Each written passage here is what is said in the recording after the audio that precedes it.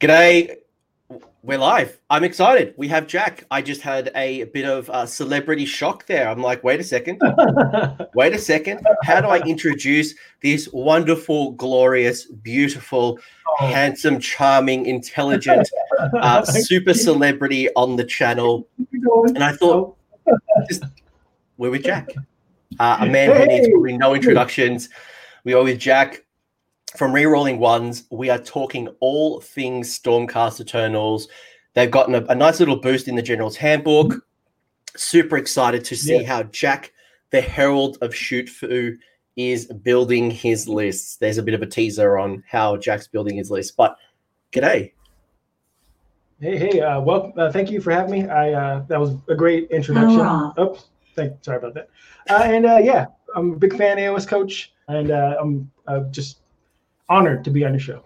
Well, 2 times this year, the honor is all mine.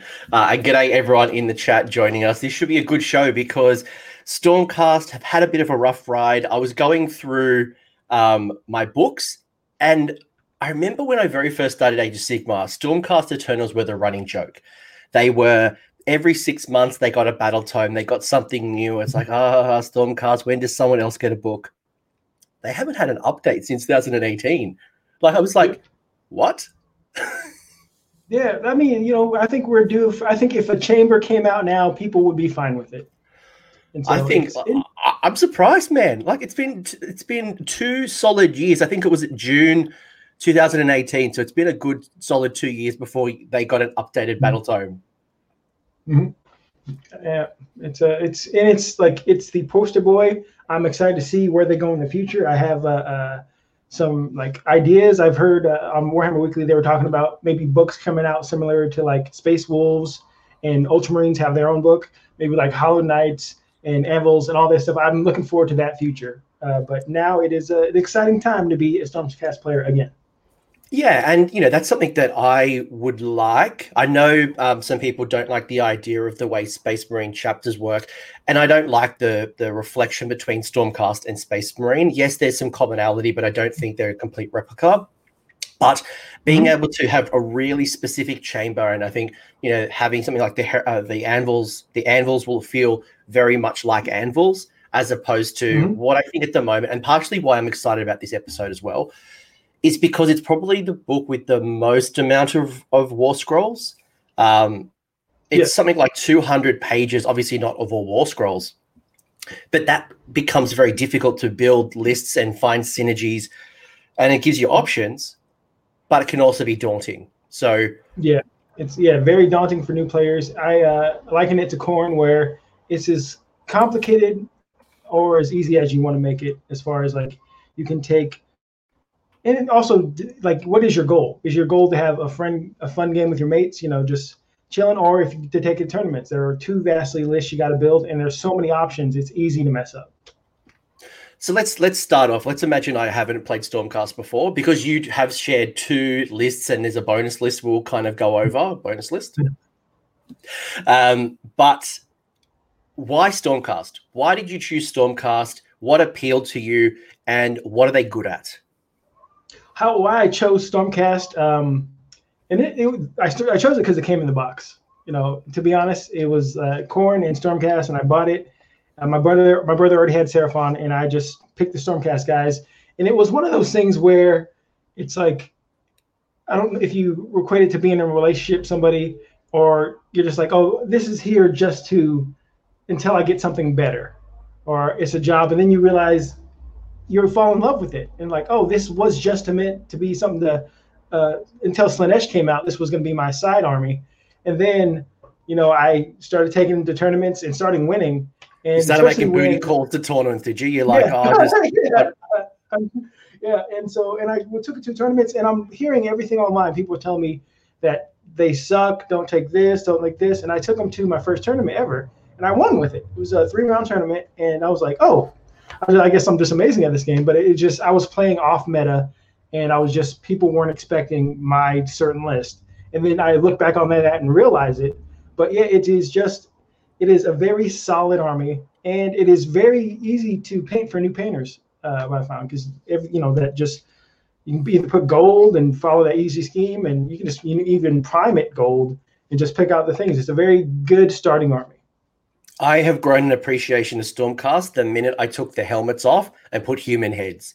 I think for me personally, I didn't like the faceless heads. And I know there's obviously story behind it, but the moment I started putting heads on, I got some, Space Wolf heads. I got some Empire heads. I've gotten a whole bunch of different ones to play around. I've even got the Forge World heads, both the male and the female. I look at them now, and I look at my Knight of Zeros. I look at my Knight Heraldor. I look at all these different models, and I'm like, I'm now tempted. To buy an army. They are a cool army. I think I've now found my aesthetic. So it's funny. I did the exact opposite. Like anything where they had their head showing, I'm like, well, you're in war. Why wouldn't you wear a helmet? You might get hit in the head. And so I would take models that didn't have a head showing, like Black Talon. I was like, okay, I can build the alternate build. I can build her. She has to have a helmet on, obviously. I don't want her to get hit in the head. And it's hard for me to I don't like painting the skin, so that's another reason. Look, regardless, I think Stormcast Eternals, what was really cool about them is they literally are adaptable. You just heard it here, right? I don't like them with their masks on. I prefer heads, and there's a whole different bunch of kits that you can pull from. At the same time, Jack loves the heads. I've seen people use old Knight Bretonian heads. I've seen people use, Heresy, the MK, the older kind of style MK3s or whatever it is. They've got like some very more like 40k knightly type of heads, but regardless, and then you obviously got so many different cool paint schemes. But either way, Stormcast Eternals, lots of models. They are adaptable. You've got shooting monsters. You've got some good armor saves. You've got some magic. You have a whole bunch of allies you can pull from. Yeah, that's one of the best things is you can pull from such a huge range for allies where, with the new Seraphon, like on some of my lists, you'll see a theme with like being able to pull Seraphon in answers so many of the questions that the shortages that Stormcast had, as being like the ability to get those command points, or if you throw in some salamanders, which are devastating, team that with a Knight Azros where they're re-rolling their ones to hit. There's a lot of little combos you can come up with through your allies. And then you can bring in, your city. There's just so much you can do with it, which is very cool. Can you ally with cities? Was that updated? Yes. Well, Stormcast can ally with order. So course. They can whatever is, even I don't know how it works with legends now, but I'm sure you can't take legends to a match play tournament, so that might be out of the question now. But just I think Legion of the Gash can ally with death, Stormcast can ally with order. So it's pretty. Legions is broken up specifically to the keyword. So yeah, that's all good. Regardless, your ally pool is crazy, and probably one of the only few that can actually do with Seraphon, which is a huge difference. Do we want to get into some of the Allegiance abilities and talk a bit about? Yes, because Jack, you have shared with me 2 lists, so we're going to go through 2 lists, and we'll put some of that context as well. It's a lovely ice cream. I think Jack's getting ice cream delivered. I just told him I've been training, I've been doing boxing, I'm eating oats with my chia seeds, and Jack tries to tempt me with some ice cream. Thanks, Jack. Appreciate it. Cool. So what?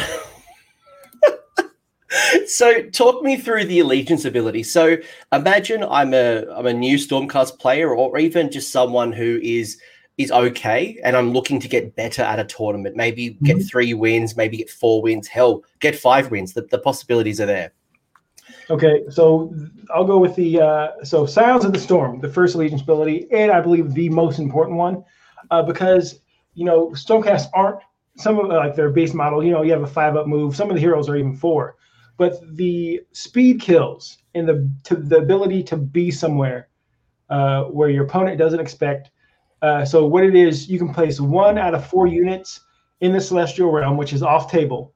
And then at the end of your movement phase, you can deploy them anywhere on the table outside of 9 inches of an opponent, meaning, so you can grab an objective or, try to make a charge. And one of the lists I have there, it depends on making that charge after you come down.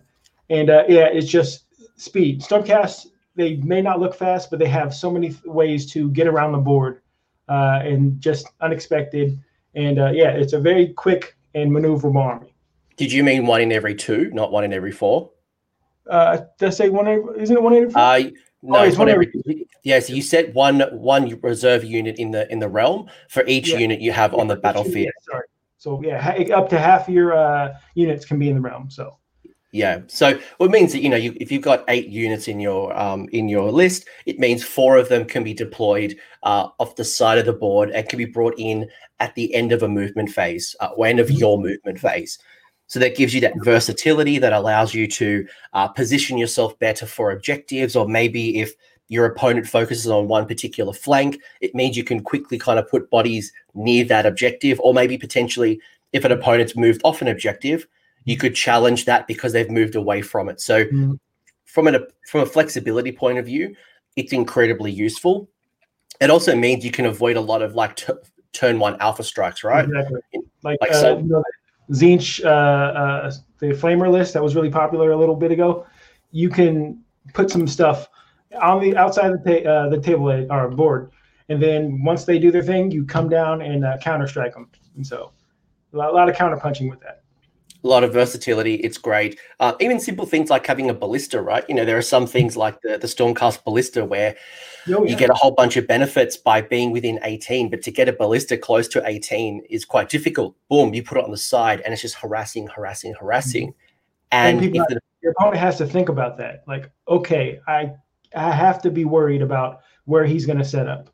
I still need to protect things in order, like I have to keep it, outside of 9. So I need to keep my vulnerable stuff outside of 9. So over 18 inches. So the ballista doesn't get multi-shots on it. It's just a lot of little cheeky gameplay you can do. Yeah, that's correct as well. So you put 1 unit in reserve for every unit on the battlefield. And when you bring it in at the end of your movement phase, it has to be outside of 9 inches from your enemy. So it can be put on anywhere on the board. So it's not like Living City, where Living City has to come on a table edge. This can come anywhere on the board, so long that it's within outside of 9 inches from an enemy unit, or any enemy unit, actually.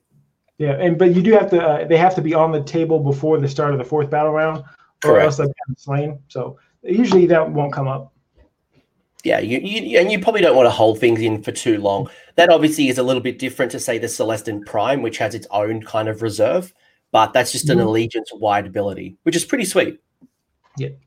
And I think people are moving away from total commitment, which I never really minded the way I played, but that was one of the things where you couldn't do that. You had to set up on the table edge, which really hurt Stormcast and cities and things like that. People who had the ability to set off table, and it was unlike the game isn't meant to be completely balanced, but it kind of hurt those armies more. It was a big kick in the groin for Stormcast. I did laugh a little bit, but then I actually felt bad, and I didn't use it in a tournament. I laughed first. I'm like, haha, you cop it now. But then I felt really sorry, and I never used it because it's a bit of a jerk move. Well, trust me, I'd rather have that than I played in a tournament that had the 6-inch like range for shooting. That was brutal. Yeah. Next rule you've got is shock and awe. So you subtract 1 from the hit rolls for attacks made to the friendly Stormcast units that have set up on that turn. So this is in combination of Scions of the Storm, and you drop them down and -1 a hit. I think that's the most forgotten allegiance ability, at least for me. I always forget I have it. I'm like, oh, I had shock and awe last turn. Oh well. Why do you forget about it? Honestly, because I'm not. I'm a very hit and move kind of player, where I'm just like surgically striking, deleting something, and so I don't get in combat that often. And so when I did get shot at, it wasn't that big a deal. But I just would always forget that I have shock and awe, so I'm -1 to hit. I know exactly why I would forget about it, and that's because when you find the time to bring down that unit, you're thinking about those next moves. You've got the end of the movement phase. You're thinking, right, I'm now going to set up a charge. I'm going to do some shooting. I'm going to shoot into X. I'm going to make all these moves. And because your thought process is thinking about the next turn or the next sequence of moves, you always forget about that. So my advice to anyone is find yourself a -1 to hit token. The minute you put those models on the board, pop a token down to remind yourself that in that turn, you are -1 to hit for attacks made by those Stormcast units. I want to point out something that James Brown in the chat just said that I never even actually noticed, because I did associate shock and awe with Silence of the Storm. It's actually anytime you set up a unit. So if you do Ride the Winds Etheric, or you translocate, or anytime you're setting up a unit, you get shock and awe, which thank you very much. That is very good, because it's not specifically to Scions of the Storm. I think of the sequence of events because of Scions of the Storm, but you're right. Every time you set up, that's the Prime. The Prime will get that as well. So there's a whole bunch of things depending on it's the setup, not when you activate Scions of the Storm. Good shout, James. Amazing. Why are you on the show, Jack? Where's James? Yeah. And then finally, you've got the Storm host. So if your army is a Stormcast Eternals army, you can give it the Storm host keyword. Do I have to give it, Jack, or can I optionally not take a? You do not have to. You can a lot of it was more popular before the Staunch cast build, because you cannot have Staunch Defender if you take a Storm host, because they give you a command trait that you have to take, as well as an item you have to take. But yeah, the Staunch Defender is the +1 to your save bubble if you don't charge, and people would give that to a Star Drake, as well as like the Castellan, and I believe an item that is no longer available because of my sorcery items are gone. But I actually never ran it. I fought it a couple times, but never ran it. So basically, with the Storm host, guys, if you're choosing a Stormcast army, you can choose a sub-allegiance, so an additional set of rules. But it does mean that some of the things like your command traits, your first artifact, are allocated to you. So if you take Hammers of Sigmar, Hallowed Knights, Celestial Vindicators, Anvil of Heldenhammer, Knight Excelsior, Celestial Warbringers, Tempest Lords, and Astral Templars. So they are your options. If you don't like those options, you can do your own custom build. You forfeit the rules allocated by the Storm host, but you can choose your command trait. You can choose your first artifact. There's a whole bunch of things that come with it. So that's one of the things about where I mentioned about if each get individual books, because I would like to see because pretty much every special character you have to take Hammers of Sigmar to use, because they have that keyword. And so I like Vandus, I like Black Talon, and even this just for a flavorful game, just a narrative game. But I play Anvils is like where my heart lies, just because their abilities are so good. But Hammers is good as well. They have that shrug. Well, let's talk about Anvils first. So the first list we're going to go through of Jack's is the Anvils list, and you get a couple of things. So this is obviously the optional. So you've chosen the Storm host. What do you get for your buck? So the first things first is no true death. You can reroll failed battle shock tests for friendly Anvils of Heldenhammer units. Why is that important to you? Because Stormcast they don't have a lot of models in their army. So losing stuff to battle shock is huge. It's not like you have a 40-man blob where if you lose 5 guys or whatever to battle shock, you're still okay. Like especially the way I played, where I had the Liberator tax or whatever, so a lot of minimum units and like a couple big blocks of long strikes. Losing anything to battle shock sucks, and being able to reroll that is amazing.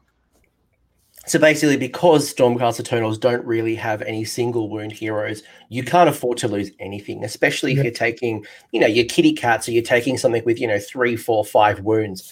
You really want to be thinking about making sure that you don't lose those models in Battle Shock, and you're not spending a command point to Inspiring Presence if you don't have to. So the ability to keep your CP for other things is going to be critical.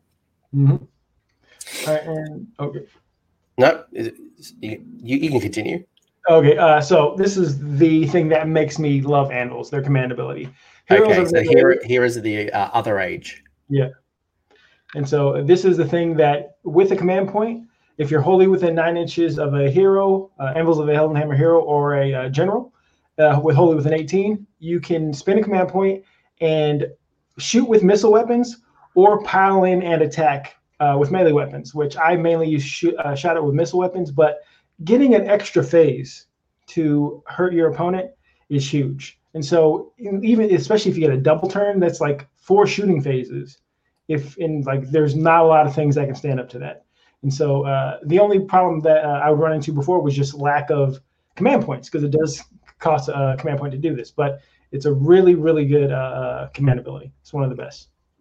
And we're going to see very shortly when we get into that first list how you're incorporating that. So it kind of ties in nicely with, the more you can remove the battle shock from the Stormcast and not have to use Inspiring Presence, the more commander points are going to be up your sleeve in order to activate the command ability, which is going to be shooting in the hero phase as well as shooting in the shooting phase, or making it a pile-in move and attack. So you're getting a double attack Star Drake is quite tasty.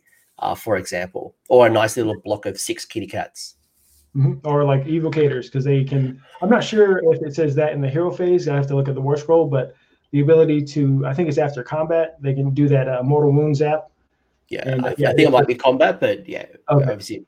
Well, I mean, the chat will tell us eventually. Well, but if it's not, happy days, you can do double zap. Yeah, and so that is the thing that I think makes Anvils of the Heldenhammer like the choice, like a really good choice to take. Just that command ability. Everything else is just like extra. And to be honest with you, when I was doing the emerging meta series, obviously it's not happening because the tournaments are postponed right now. Anvils was always the top one. It was always the number one choice from people. And it ties in nicely to, again, double piling in, or so attacking twice, or double shooting is just awesome. You're getting more bang for your buck. Your command trait, so this gets assigned to you because you've taken Anvils. You subtract 1 from the bravery characteristics of enemy units while they're within 6 inches of the general. Yeah, this is like not that great. It's, because especially in a world where Inspiring Presence is a thing, -1 bravery is not huge. I've never really had it affect because I didn't really get my general in combat. I wouldn't build a strategy around it, but it's a nice to have. Yeah. All right, and last one, the artifact. Yep. So pick one of your. Sorry, I'm looking up evocators. The chat's telling me it is right after you resolve their attack. So I'm just quickly bringing up their war scroll. But while you talk to me about the artifacts, so pick one of the bearer's melee weapons. At the end of the combat phase, roll a dice for each enemy model with that was allocated a wound caused by the weapon in the combat phase. On a 3+, it suffers a mortal wound. It's like that model suffers mortal wound instead of that unit, which is it's not the best. If you're fighting something big, maybe you can get a couple extra wounds on it. Or no, is it just 1 extra wound? Yeah, it was never something I was really big on. Like I said, Anvils, you're taking it because of the command ability. Everything else is just, which is nice because it makes it a little more balanced. But so I'm just looking at the Evocator rule. So what we're talking about here, the Celestial Lightning Arc. So the second part of it says, so you can re-roll save rolls for 1, blah, blah, blah. After this model has been picked to fight for the first time in the phase. So this is the differentiator, right? You got the combat phase and you're attacking in the hero phase. After all of the attacks have been resolved, you can pick 1 enemy unit within 3 inches. If you do so, roll 2 dice for each model in the unit. For a 4+, they take a mortal wound. Yeah. So because you're piling in and attacking in the hero phase, you get 2 of those. Okay. Oh, okay. Pretty sweet. The phase and not the combat phase. No, it doesn't specifically say combat phase. It just says the phase. Okay. Yeah. So you'd be able to zap. Yeah, you get double zaps. That's pretty sweet. Yeah. Okay. Cool. There you go. Good work, chat. Anything else you'd want to talk about when it comes to the Anvils of Heldenhammer, or do we want to start now wrapping it up in a nice little bow and talking about how you're building around those rules? Yeah, I think that's kind of it. It definitely has taken a hit, and I'll point that out on this list because FAQ, like I think the one before this last one, they clarified that along the Vanguard Raptors, when so if they don't move, they get a +3 shots if you're a Hurricane Crossbow, and +6 to their range if you're long strikes. They clarified that if you shoot in the hero phase, they don't count as not having moved. So they don't get the bonus. And so you're stuck at 24 inches with long strikes, which means like you're no longer getting a turn 1 shot if you choose to go first, and so you're not going to get that hero phase shooting because you're going to be, for most setups, you're going to be 24 inches apart. And so if you have a 24-inch range, unless you're cheating and you're over the line, you're not going to be able to shoot. I did have to clarify that in my own tournament, I remember, and a few tournament organized, and that's the way I had to clarify it. But cool. Okay, so let's talk about the rules. And yes, what you just pointed out is I'm glad that they clarified it. Regardless how they went, at least they've clarified it because that was a big grey spot. Yeah. So your storm host is the Anvils of Heldenhammer. The leader choices I'll do first. So the first leader choice you have is the Lord Aquila, coming in as the general, coming through with the command trait of Deathly Aura. Artifact is the Mirror Shield, and then you've got the mount trait as the Ethereal Stalker. I think that's the wrong one. I wanted the Windrunner. I put the wrong one. Windrunner is just lets you roll, I believe, 3 extra dice when you ride the Wind Etheric, or maybe 1 extra dice. I have to look it up, but it just lets you, because I don't want this guy to get in combat, and I just want him to move around the board, teleporting people and getting people out, putting people where they need to go. And so that's the only change. But yeah, Mirror Shield, because this list does not have a wizard, because this is the 1-drop list, and so giving him Spell Shield is the spell. Mirror Shield is if someone's trying to kill my general with shooting, they're a -2 to hit. And so I think trying to keep this guy alive, I don't want him in combat. That's the reason I didn't give him the Soul Thief, because he doesn't need to be in combat. His job is to move units around the board. So the moving things around, how does that work? Just in case people have never picked up the Lord Aquila. It's a command trait, and he can teleport himself, or he doesn't have to teleport, but he can choose to teleport himself and 1 unit of Vanguard Raptors, or a unit of Vanguard Hunters, a unit of Vanguard Palador, or a unit of Aether Wings. And they can teleport anywhere within 7 inches of the board. 6 inches of the board, more than 7 inches away from an enemy. So it's one of the few things where you can teleport within 9. So it's just a 7-inch charge rather than that 9-inch charge. So really, you're taking advantage of a whole bunch of movement shenanigans. You've obviously got the Scions of the Storm, so you're dropping things around the table. And then anything you put on the table, you're now going to be able to move around the board. And that's probably one of the things that Stormcast mostly struggles with is speed. Once they're on the board, they're quite slow. Obviously, there's exceptions. There's a couple of units that are quite fast, but for the most part, the Stormcast are quite slow. This allows you to keep moving around the board, and it really makes your opponent struggle because they're stretched, right? You're focused over here, and then you teleport them on this side, and then it takes me a turn or two to kind of go and try to fight that side of the board, all while you're harassing the hell out of me with shooting. Yes. And so we'll go with the next guy, Knight Azros. He is actually part of the War Scroll Battalion that you have to take, but he's still good anyway because he has that 10-inch reroll 1s to hit bubble. So if there's a enemy within 10 inches of him and his lantern, if you shoot at that enemy or fight at that enemy, you get the reroll 1s to hit.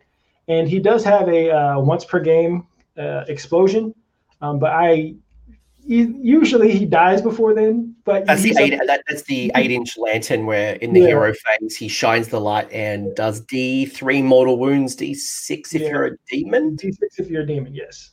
And so I gave him the weapon that you have to take for Anvils, just because out of all my heroes, he would be the one I got into combat. So at least he has, Soul Thief wasn't great, but there's something. It's a solid little unit, the Knight of Zeros. The lantern is quite useful, especially with the amount of chaos that's around. The only thing you need to be mindful of is the reroll bubble that the Azeros provides is not the units around the Azeros, but rather the units the opponent's units that are near the Azeros. So you have to be within 10 inches of an opposing unit, and then if you attack that unit, it's reroll 1s to hit. So just because it would seem like a Hurricane or some type of cool, I have my Zeros next to my Raptors, but actually that doesn't do a lot. Nope. Other than it being a hero that you could spend a command point to reroll 1s. And so the next 2 units are Knight Venators in the War Scroll Battalion. Let me see the name of it, because you actually have a choice of what you can take. You can either take, you have to choose between 3 of these characters: a Knight Azeros, a Knight Venator, or a Knight Tempestos, in any order you want to take those. And I chose 1 Azeros and 2 Venators just because you have they have a shooting attack. They're not spectacular in combat, but they do have okay shooting. And they have a once per game shot that it only has 1 Ren, so it's probably not going to go through. And you know how once per if you shoot something that only, not multiple shots, the success rate's not too high. But I picked 2 of those just because, it's all in shooting. And I gave one of my items Spell Shield because, there's no casters here. So you have at least one attempt at a Dispel. And I believe he ignores spells on a 2-up with that. And the last one is Luckstone, which actually helps you in that once per game shot. You can change with Luckstone a hit, a wound, and maybe a damage roll. I'm not completely sure. I have to look it up. But so if you do, it's like, I believe hits on 3s, wound on 3s, -1 ring, D6 damage, and turn one of those into a hit. By the way, I think I need to call out that I think the other hero that you get is not the Knight of Zeros and the Venator, and it's not the Tempestos. I think that might be the Mexican cousin for the Zephyros. Yeah. Zephyros, yes. They'll tell you if you're wrong. The Hispanic community with their Tempestos. Okay, and so that's the heroes, and the War Scroll Battalion. That is the nope, that is not the Conclave. That is the Vanguard Auxiliary Chamber. So it's the Aquiller, the Azeros, and the Venators, and then there's 2 more War Scroll Battalions that fit into that Mega Battalion, and we'll go over those here. We have 3 units of things. Which I'll read out the units. So you've got a unit of 3 Aether Wings. You've got a unit of 3 Aether Wings, a unit of 3 Aether Wings. So 3 sets of 3 Aether Wings. Yeah. You've got 3 Vanguard Paladors with the pistols and the hand axe. You've got another unit of Vanguard Hunters, again, same loadout with the pistols and the hand axes. You've got 3 Raptors with the long strike crossbows, 3 with long strike crossbows, 3 with long strike crossbows. You've got 5 Vanguard Hunters, 5 Vanguard Hunters. So you've got 4 units of Vanguard Hunters with pistols and hand axes, 3 units of the Raptors with long strikes, 3 units of Aether Wings. Mm-hmm. And so these all fit into different War Scroll battalions. So the Aether Wings are one of the just best units in the game for what they can do.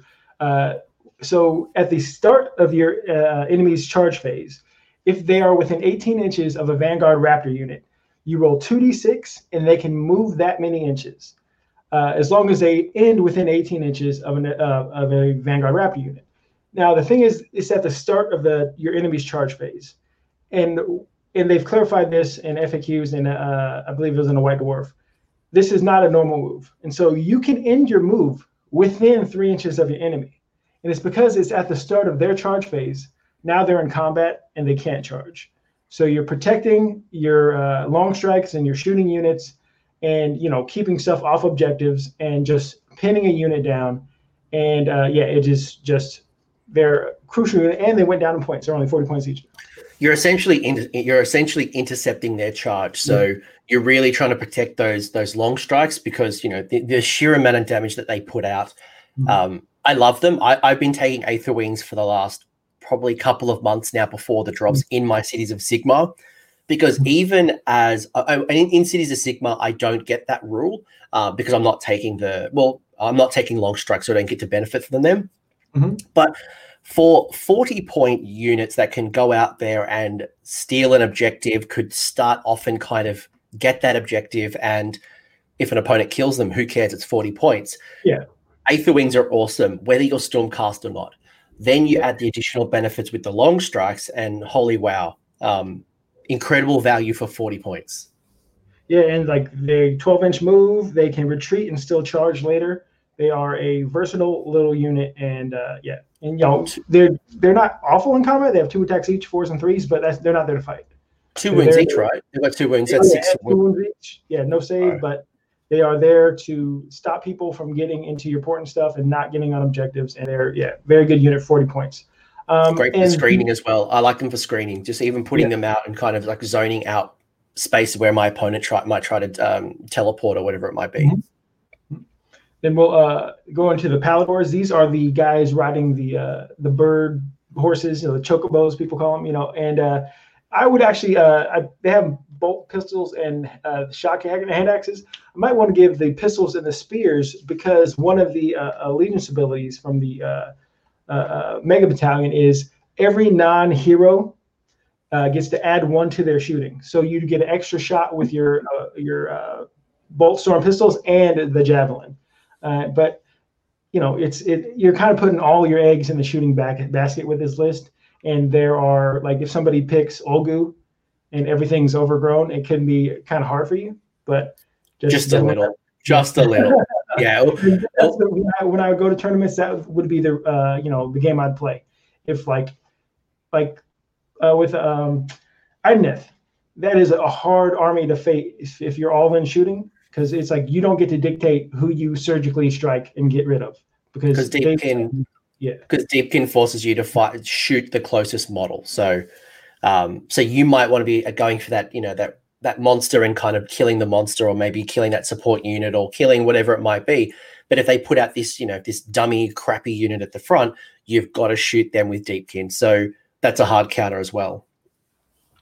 Yeah, and it's definitely, like, I had a lot of success with Shootcast these past 2 years because it was off meta, and now shooting is making a huge comeback. So you'll start with KO and Zinch. So you'll see people more and more developing answers to shooting. So it's going to be interesting to see, when tournaments start back up, how this shakes out. Because I think when Lookout Surf first got introduced, I think people overreacted to it, because it's just -1 to hit. That's all it is. And when you have Vanguard Raptors hitting on 2s, they're like, all right, now I'm hitting on 3s. Yeah. That's still really good, and I'm re-rolling 1s if either the birds are close or Night Azeros. And so we'll see what the future holds, but I still definitely am building some hunters right now because I'm running this. And you've got things like Slaves to Darkness, who can turn a terrain piece into a line of sight blocking. You've got things like Prismatic Palisades. There's going to be a whole bunch of people who are now worried about Cities of Sigmar shooting. You've got KO shooting. You've got a lot of shooting now coming back. So I think the cool thing that you have is you have the long range shooting, where some armies are only quite short range. Mm-hmm. And what this army does that Stormcast has not been able to do just far, because one of their drawbacks was like drops. The War Scroll Battalion, weren't, you'd get maybe 1-2 units into it. And so I'd usually be 8-9 drops every game. And this lets you dictate, because you're one of the few 1-drops out there now in this list. So you'll be able to, go and shoot first, put stuff in the clouds, come down, or come from the table side and start shooting stuff. You'll lose the anvils, advantage, but if you let your opponent go first, you'll have that advantage. We talked about that was the Paladors, right? Now we're on the Hunters, which went down in points. I wouldn't have taken them before, but now that they've gone down to 100, it's because they don't have the durability of Liberators, which I used to have that. I used to have to take them, but they do have shooting, and they do get that extra shot now, and they can run and shoot, and they can come from the side of the table edge. If somebody, it's one of their, I can't remember the name of it. Let me look it up real quick. But yeah, they can come in within 7 inches or just outside of 7 inches of the table edge, and so you tie people down. Lock people in their army, because they are Stormcast, 4 up, 2 wounds each, so they're a little survivable. All right, let me look up the thing really quick. Oh, there it is. Vanguard and Hunters. The ability is Astral Compass. If you set up the unit that includes any model with the compass in the Celestial Realms with the Signs of the Storm ability, instead of the outside of 9 anywhere, they can be wholly within 6 of the table edge, but more than 7. So you can't get a little closer. So even like that rule in itself is different. I don't think there's anything else out there that does within outside of 7. So it gives that 2 inches might not seem a lot, but it might be the difference between, because most people will try to screen for 9, but very few would be thinking about screening for 7. So you might have some more options on the table. Mm-hmm. Okay, and there's Hunters, and then the teeth of this army is the Vanguard Raptors. And the things that make them extra scary, because, you only have 9, and I used to run just a unit of 9, but you have the 3 unit of 9, but because of the Vanguard Angelos Conclave, every shot from a non-hero is 2 shots. So this is like having 18. So 18 shots, hitting on 2s. With the Justicar Conclave, if the Aether Wings are within 18 of an enemy, you get to re-roll 1s to hit, similar to a Night Azeros. And so you are hitting on 2s, re-rolling 1s, Wounding on 3s, -2 rend, and it's 2 damage. And if you roll a 6 to hit, it's just 2 mortal wounds. I was going to ask you about the long strikes because I'm used to them being in sizes at least 6, if not 9. And instead of having three units, you probably have a lot more points invested. You know, I think most people are running like a 9 and a 6 or a 9 and 2 3s. Yeah, but you're finding because and that's probably one difference I found in the General's Handbook, the new edition, is that I've never seen 3 battalions being used in a 2,000 point list. I was laughing with some people that come to my tournament last year, a 2,500 point army, and it was very similar to this. You guys have saved 200, 250, 300 points potentially between GBH 19 and GBH 20. So having 3 battalions that gives you the +1 attack characteristics for missile weapons, additional dice for riding the winds, as well as what was the other rule? The rerolling ones to hit with missile weapons, as long as they're like, that's crazy. That's crazy cool. Things that you were already going to taking. There's almost no tax here. Yeah. And yeah, the damage potential here is unreal from a just sheer volume of missile attacks. Yeah, in the chat, Eric pointed out you only have 103 runes, not a lot of defense. So you are really relying on that 1 drop, going first and eliminating threats, and then getting rid of things, maybe locking down some of your opponents with some of your drops. And so yeah, you don't have a lot of defense, but like I won a lot of games with offense can be its own defense if you're able to get rid of your threats. And being able to put some things in the sky as well just gives you a lot of defense. But I think you're right. Like you've really got to watch out because you don't have a lot of wounds. Your armor saves aren't the best. It's not like you're running around with really high armor save. But you are starting with an additional 3 command points, 3 artifacts. Like you've got a whole bunch of cool stuff here. You've just got to be. This is killing your opponent with a scalpel with absolute precision, but being able to take out those support pieces, taking out those key units in the opponent, being able to just surgically annihilate the table this is not Iron Jaws. This is not just go up there and smash them. This is just systematically taking out your opponent 1 shot at a time. Yeah. All right. So this is like the closest thing to what I played over the past 2 years, where it's and my next list is actually a good friend of mine. I think he got 7th at LVO last year with Stormcast, which made me I was really excited to see him do well. And he sent me this list. It's like an updated version of the Gav Bomb. Before I get to that, I do want to ask you a question that maybe some people are thinking about, and that might be one of the weapon loadouts for the Vanguard Raptors is the Hurricane crossbow. Is there any reason why you wouldn't take 1 Hurricane, or what was the logic behind the long strike as opposed to taking the Hurricane? I like definitely Hurricane possibility.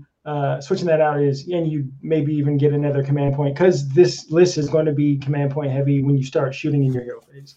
And without like Aether Quartz Brooch anymore, you can't get those back. You'll just be getting 1 a turn like everybody.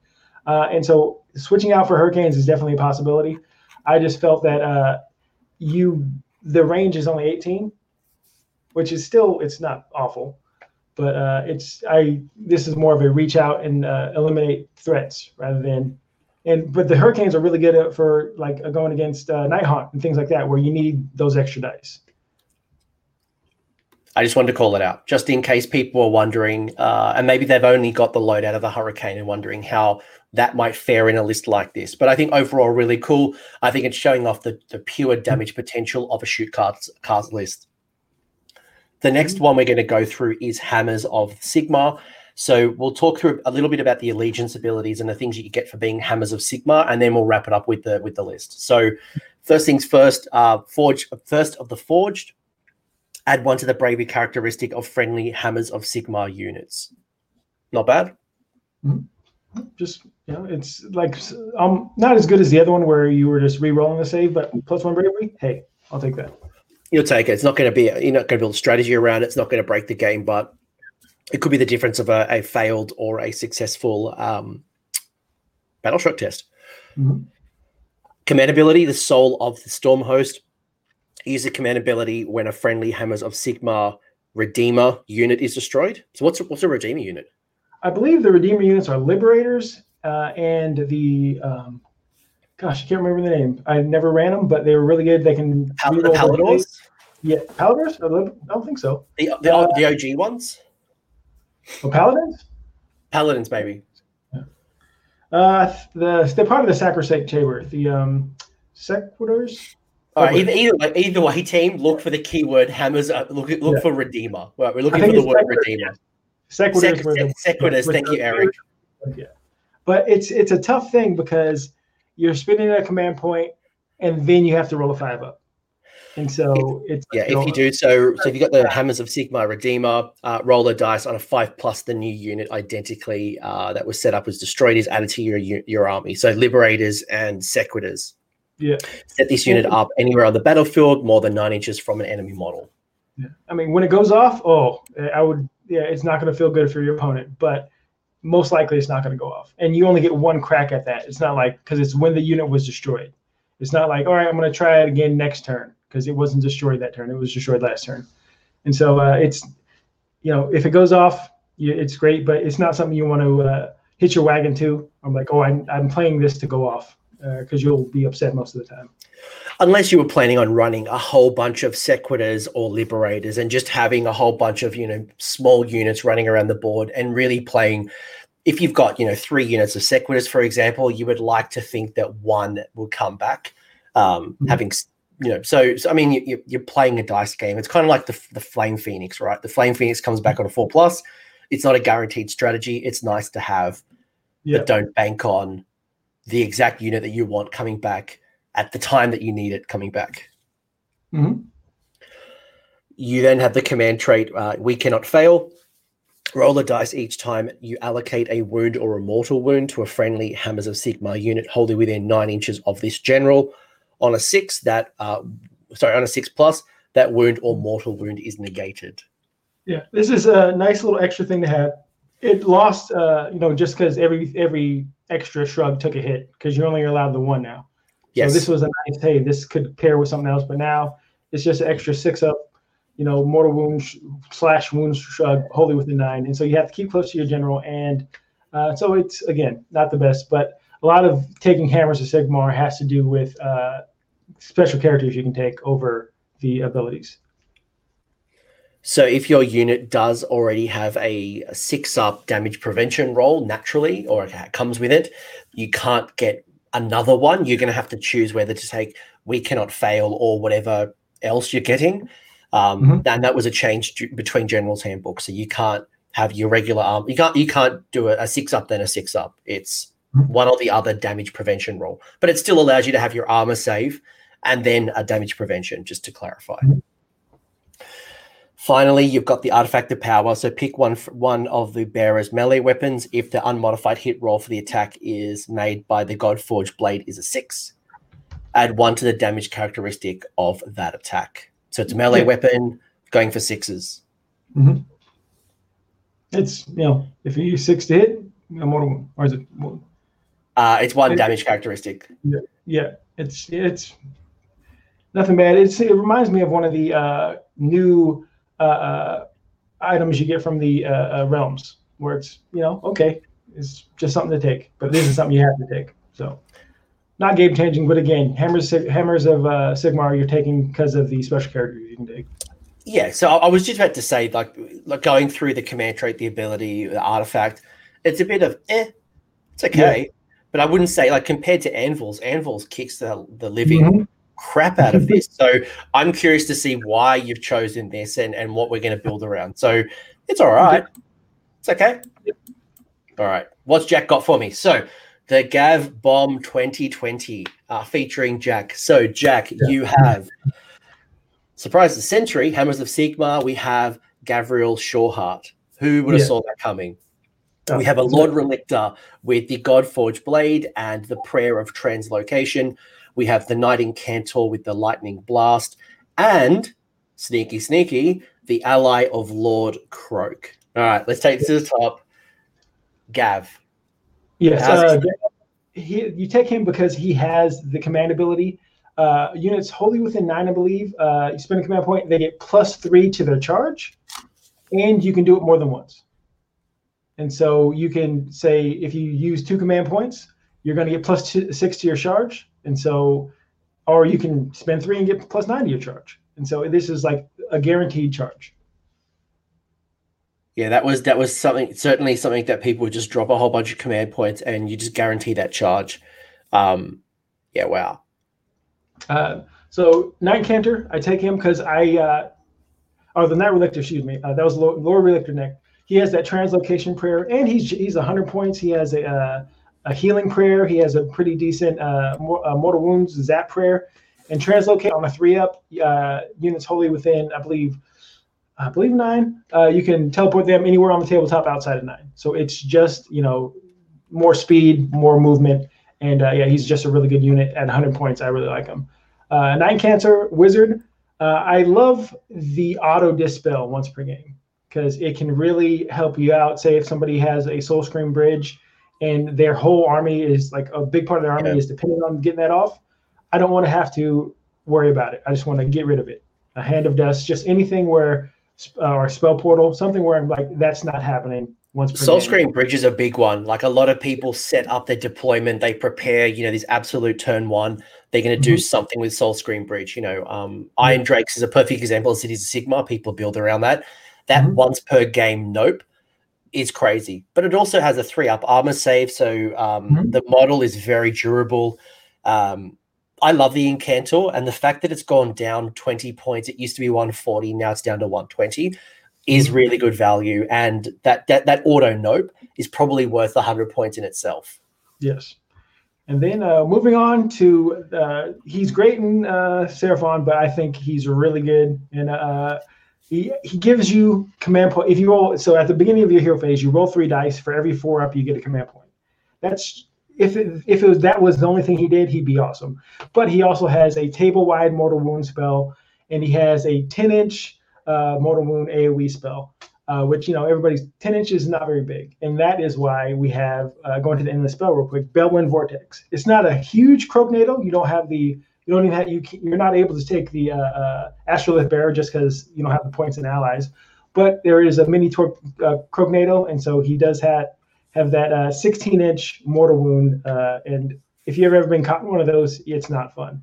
Lord Croak isn't as durable as he used to be, where if you didn't do all the wounds to him, he'd come back to full. But he does have a 4-up shrug and a 4-up save, and I think 7 wounds. So he's not crazy. I wish I could take some Temple Guard or anything, but I was just about to say that it's not going to be as durable because you don't have the Temple Guard to be able to pass off the mortal wounds. You're not going to be able to extend the area of effect damage from Lord Croak because you don't have the Astrolith Bearer, but you are getting some of the best of Seraphon in your build. So and people are not going to be prepared for this. This is going to surprise a lot of people by having Croak in your list. Mm-hmm. And then, so the second part of the Gav Bomb are Evocators, who I think they stayed the same points, or maybe because they used to be 200, they're 210 now. They might have been 220 and come down to 210. But Evocators, they have the, they're decent in combat anyway, but they have that if you, for every one, you roll 2 dice, and this is after they fight, not at the end of the combat phase, but after they fight, you roll 2 dice for every single one, and on a 4-up, they take a mortal wound, and it's like within 3 inches. So you can, like a unit you're fighting, and then a unit that you didn't fight, you can say, I'm fighting this unit, and then I'm mortal wounding that unit with my spells. And I have 2 units of 10 just because they're really good. And you've also got. Yeah. I was going to update the rest of the list for anyone who's listening to this on a podcast later on. You've got 5, so you've got 2 units of 10 Evocators, both with the Celestial Blade spell. Mm-hmm. You've got the 5 Adjudicators, 5 Liberators with Hammer and Shield. You've got 5 Liberators, Hammer and Shield. You've got 3 Aether Wings. And then you have another endless spell. So we did mention the Bellwind Vortex, but you also do have the Everblaze Comet coming in. Yeah. And so this is you don't have any bonuses to cast with this one, but Everblaze Comet is a very good end spell. Aether Wings are there just for more bodies, like we mentioned earlier. They have 12-inch movement, zone out. Adjudicators just for shooting because there's not a lot of shooting in this list besides like Croak's AoE stuff and his table-wide thing. But this is more Gav Bomb. Is one of the threat. You have 2 units of 10, which are scary, and then Lord Croak as well. And so that is the Gav Bomb. And if you're lucky, you get one of those Evocators or the Liberators back on a 5+. I like it. I like it. That is a lot of points in the Evocators, though. Like, I look at that, and it's like 10 models for 400 points. Because for 400 points, I get 30 Phoenix Guard, and I'm looking at this going, yeah. Something that Eric mentioned that I liked is instead of 2 units of 10, 1 unit of 15, because that's your main, Gav focusing in the unit of 5. I do like that.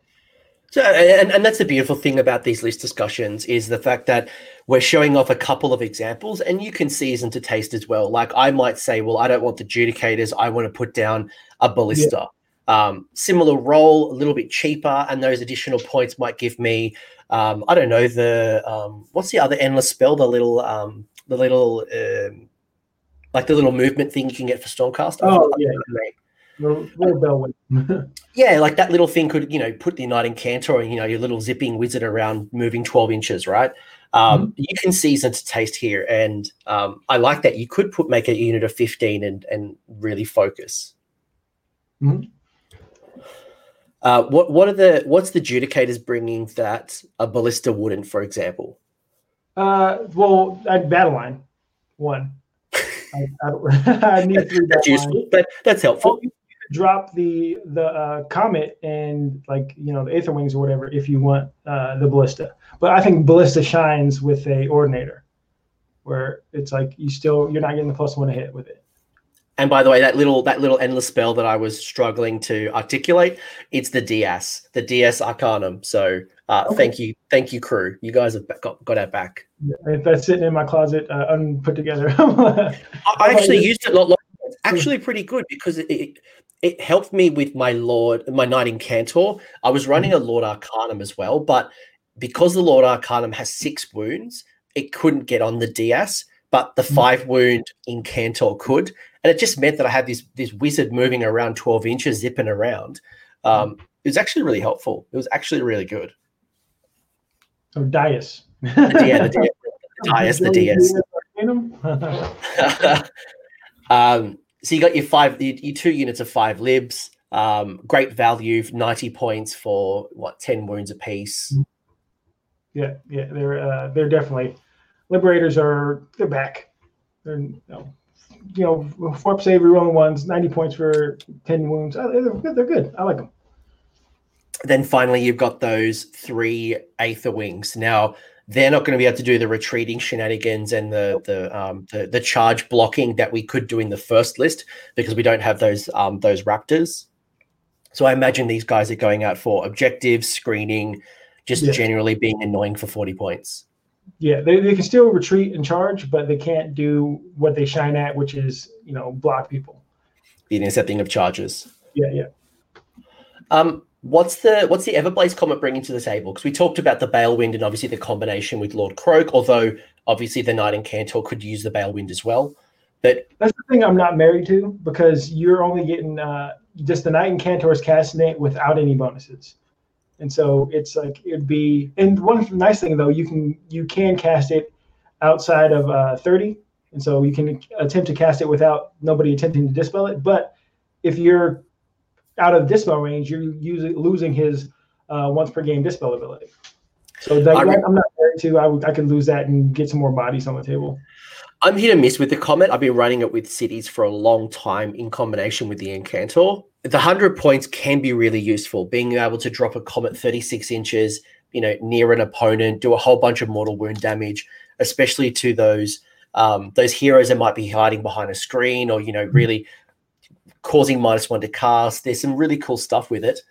But for the 100 points, it is hard. I would have loved to have seen it go down a little bit to 80, but I think when you think about the combination, right, you've got the Knight Incantor coming in at 120, the Everblaze coming in at 100. That's a 220 point combination that sometimes or if someone takes out that one wizard, like for me, taking down my Knight Incantor, I've now lost 100 points. Mm-hmm. Yeah, I can see that going.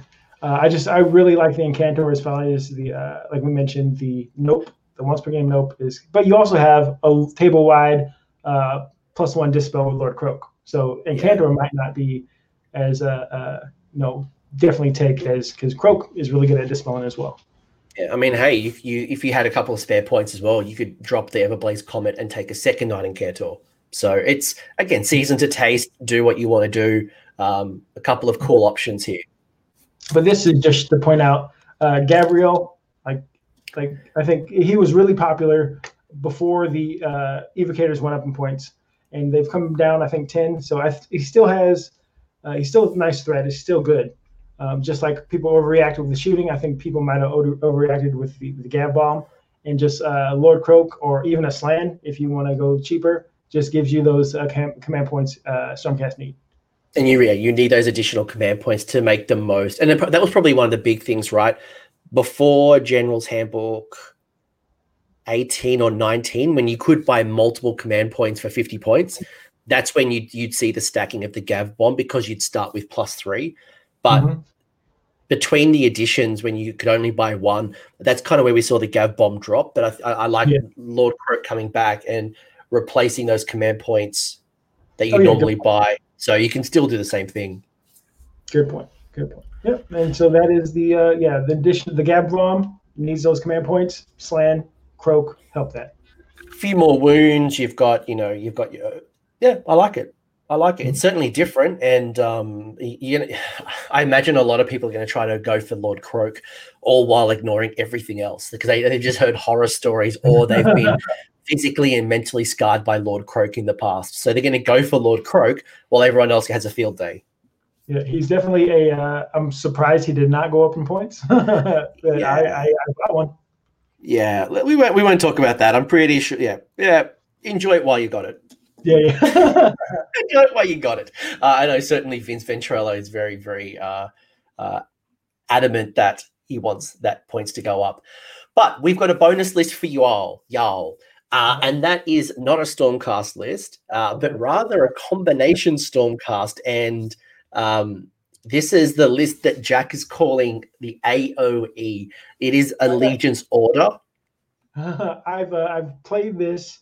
I have all the stuff here. Oh, one thing I don't have is the Wardens. I just saw those. I'm like, those are wizards. I want to give them a shot. I ordered some online just now. But this is something I've actually been running the past 2 times I've gotten together with some friends. It is a fun list. It definitely, because I think not everything has to be built for I'm going to go 4-1 or 5-0 at a tournament. I think the word trash and garbage gets thrown around way too much in Age of Sigmar. Or even the term viable or playable. What does playable mean? It got rules, don't it? Like, if this is just a fun list, I enjoy playing. I would take it to a tournament because it can spoil people's turn, or fun.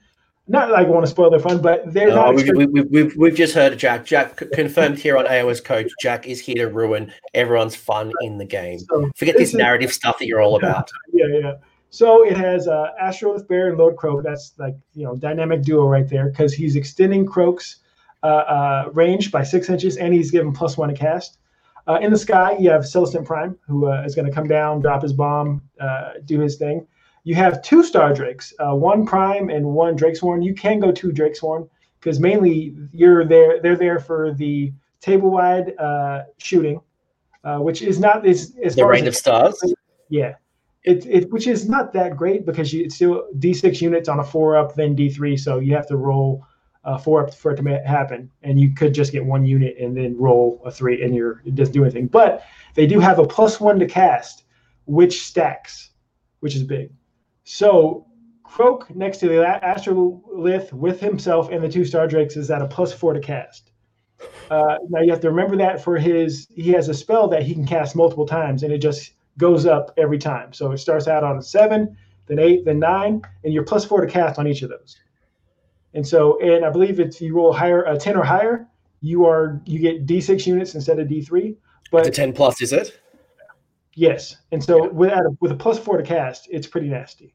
And for the battle line, these are the things you got to take. Free Guild, which is the cheapest battle line. Sword and Shield every time because you get that 4-up save. Yep. And the Venari, they're actually wizards as well. And so if you have them next to your Star Drakes, you're getting +2 to cast again. Can I also call out that in the chat we've got the perfect name for this? So Jose has said he didn't say it shouldn't be the AOE, but it's called it the last alliance of elves and men ... and lizards. I love it. I love it. And, that's awesome.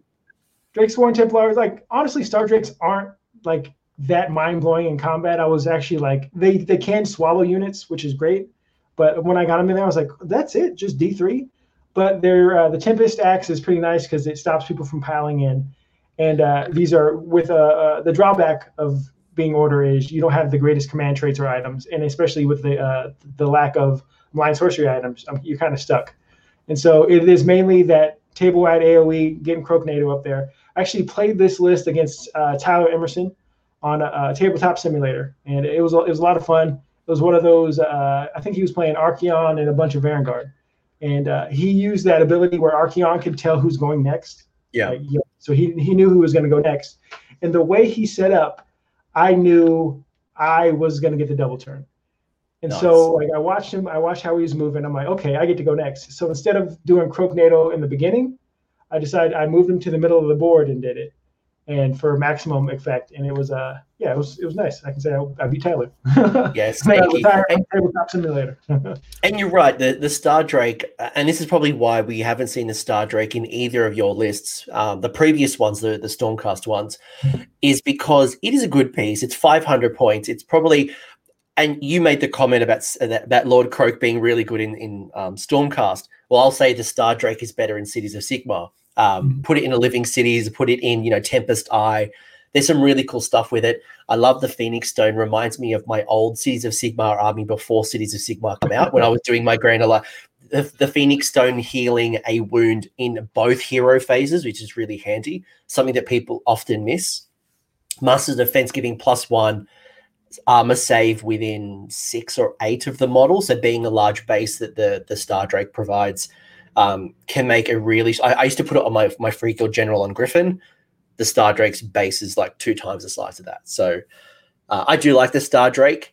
It is a lot of points. It can eat a model. I really like that. So being able to take out the Hecatos, being able to take out the Wizard in the Warden, although a Hecatos obviously can come back in that's obviously where a unit gets their power from for the Wardens or the Mortek Guard. Being able to pull out a model and stopping battle shock, stopping someone from using Inspiring Presence and deleting half their unit is a little sneaky trick. But I like it. You've got Prime Time, Croak. Yeah, obviously the Prime, and like I've forgotten the Prime 2 times. Like I really need to play with him on the table because like these have been games where we're like drinking, having fun, and it's just like, okay, he's sitting over on the side. Sorry, but he's coming down. He's in like every turn he's up in the sky, he gets more attacks, but you don't want to leave him up there too long. I think a turn just to get +2 is fine. And look, if you want to dick around with this list later on, put a Marathi in there, put a Put a Teclis in there. Like, hey, if you're going to go to Magic, might as well put Teclis in there as well. But this is not the Teclis show. This is the Stormcast show. So at least you talked a bit about Stormcast in there. Yes, I did. And thank you for having me on. I appreciate it. We haven't finished yet. You haven't finished your work. Don't try to get out of this, Jack. You've already insulted everyone telling people you're here to ruin their day. And Doug's already confirmed. He's just like, yeah, he is. Talk to me about Stormcast and talk to me about how do you win a game? And it sounds silly. And obviously the battle plans and your opponent and all of that stuff's going to change. But as a Stormcast player, what's the general strategy or what's the general vibes on winning your games? So I'll just talk about myself. The way I would win would be eliminating like the pinpoint accuracy. I'd get rid of units that were either on objectives or threatening me. And so it was like, I remember I went to Nova, and one of the games I lost was like, if we would have played it out, I would have won. So I was playing a Skaven player, and I would win towards the end rather than win early. unless I got like the first double turn, then my opponent would have a hard time coming back. But like usually I would win like on points at the end, or like because you'd be able to kill enough stuff in the beginning, and then they'd have a hard time catching up to you. And so just like because by the end I'm usually at a command point, so I can't do the double tap, shooting in the hero phase, shooting stuff. So things I think stereotypical. You would when you think Stormcast, and this is a complaint I heard about Stormcast, they don't play like you think they would play, where they should be more durable, maybe even a 3-up save for most things because of these guys in huge armor. So I would say winning on Stormcast, it's interesting because we need to see because the whole army pretty much dropped in points, and so without the tournament scene, I'm not sure exactly where the best way to win with Stormcast is, but I know they have some of the best shooting in the game. Now that KO has, I think, dethroned them, but for a while I thought they had the best shooting in the game. So I think staring into that, they still have really good shooting. I think being able to get 2, even 3, I'm struggling to think about a 2K list that has 3 battalions in there and still has a lot of good units and you're not sacrificing too much. And I'm struggling to think of one that has 3. Mm-hmm. So the good news is that you're going to get to dictate the terms of battle. So even if you're worried about, the change host, you're worried about the Lumineth and, Teclis going crazy or, whatever Seraphon does, you have the same tools, right? They put some salamanders in the sky. Cool. You can put some stuff in the sky too. You can go out and reach Teclis and the Lord of Change and Lord Croak, those things, right? You got the ability to take out Nagash. You've got the tools, and being 1 drop or 2 drops means that you're going to be able to really dictate, let them go first, get them in range, spread out across the board, do your thing. You don't have the limitations of the command points as well. You're going to have a whole bunch up your sleeve. Mm-hmm. So I think you're in a good position. There's going to be some bad matchups. You mentioned Ulgu. The minute that Ulgu as a realm gets pulled up, might not be good. Yeah, it's not going to be fun. Some other things might annoy you. I'd be curious to see how this goes compared to like KO, given that they have the same type of rules. Yeah. So KO, like you with the 1-drop list, I think, because they can't really hide off the table, right? No, not really. Yeah. So, yeah. And so coming down first and maybe getting rid of the guy who has the warp lightning vortex and all that stuff, that might be your best ability. But can you take that counter punch would be a hard thing to say. How do you think this goes against hordes? Because I think this is really good for, and this is kind of where we were talking about the hurricane crossbows, is if you come up against that Gloomspite Gits or the Squig build or, Skaven, for example, or even like a lot of Cities of Sigmar just running a whole bunch of bodies. How do you think this would handle? Yeah, that was and I like your idea of maybe not 3 units long strikes, have that hurricane, because I ended up switching to some hurricanes just because I was having a difficult time with Nighthaunt. Yeah, that's another one. Nighthaunt with a sheer amount of bodies. Would you keep the long strikes in the sky, or do you think putting them on the table with their long range, and maybe keeping something else off the side in reserves instead? Well, before the clarification, I would definitely leave them on the table. Now, having them in the sky and maybe putting stuff in the sky and having your opponent go first, and then maybe seeing if you can get that double turn with the shooting in the hero phase, because that's one of the big things about Anvil is having that extra shooting phase, and you have the command points to do it because you start with you have 3 and then you get the 4th, and so definitely it all depends on what you're going up against of how you want to play. Yeah, and obviously, if you've got the long-range threat and you're confident you can take out the support pieces, maybe you do want to go first. But again, if you are 1 drop, 2 drops, dictating the terms of battle, you might let them go first and then play for the double turn, deep strike, drop, shoot. Yeah. With any luck, 50-50, you get the double turn, shoot, probably don't have an opportunity to respond. Yeah, exactly. So the shooting it's good enough to where the thing that was going to threaten your long strikes, because you definitely want to get rid of the shooting first, because you have the birds to protect your long strikes as well. One of the best protection in the game. So your first priority is to get stuff that can stretch out it, and do damage at a distance. Get rid of that. Your birds are going to protect you, and then you'll shoot the things that were going to come and get you in melee. I got one question, but before I get to that question, I've got another question. So really, I have two questions. But one's kind of like a segue from what we've just spoken about. And I'm thinking about turn one charging opponents. So let's say it's those stone horns that come running, it's the stone horns that keep running at you, two more crushers or, more crusher and all these piggy friends, and they come in turn one at you. What would your thinking process be? Because you can't take a hit.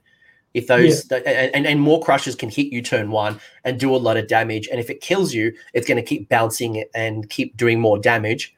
Mm-hmm. How would you handle it? Like if you come up against, I don't know, 3 stone horns or 2 more crushers or a more crusher and piggy friends in a Iron Sons battalion? Well, that's what the birds would be really helpful you for that, and you can always put stuff in the sky. That's gonna stop any of those guys from getting you. But your Aether Wings will prevent turn one charge from a Maw Crusher or a Stonehorn. And if you don't, I really like when you have one unit of birds stop multiple units. That's when they shine, because then you have more birds left over too. So I would rely on the birds, and you do have some units to screen, but birds I think would help you with that. Yeah, and obviously keeping things in reserve as well is going to help you. Or, and I think the first list as well, which had the Lord Aquila, you'd be able to then move things around the board. So cool, they're coming this way. I'm not going to move this way and hit my microphone. Yeah, they can't charge you if you're not there. And so that Aquila is definitely like my old list I used to run. I didn't have the 3 War Scroll battalions because that you're strapped. There's nothing you can't play with you can't season it to your taste. That's what it is. Maybe you can change out long strikes for hurricanes, but that's about it.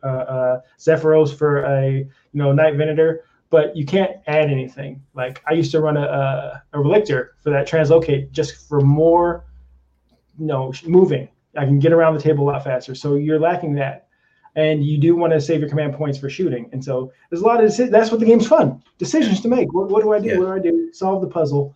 And I was definitely more of a reactionary player. I know who I want to take out, see what he does, react to that accordingly. And, again, the meta changes a lot. Gargants are coming. Who knows what comes up, Malarian. And, the puzzle continues to change. But the great news is that Stormcast, with such a rich book and a deep book, you have the ability to respond. You want to go into a combat meta, a shooting meta, or a movement meta. You want to go into, auto unbinds. You want pluses to cast. You've got monsters.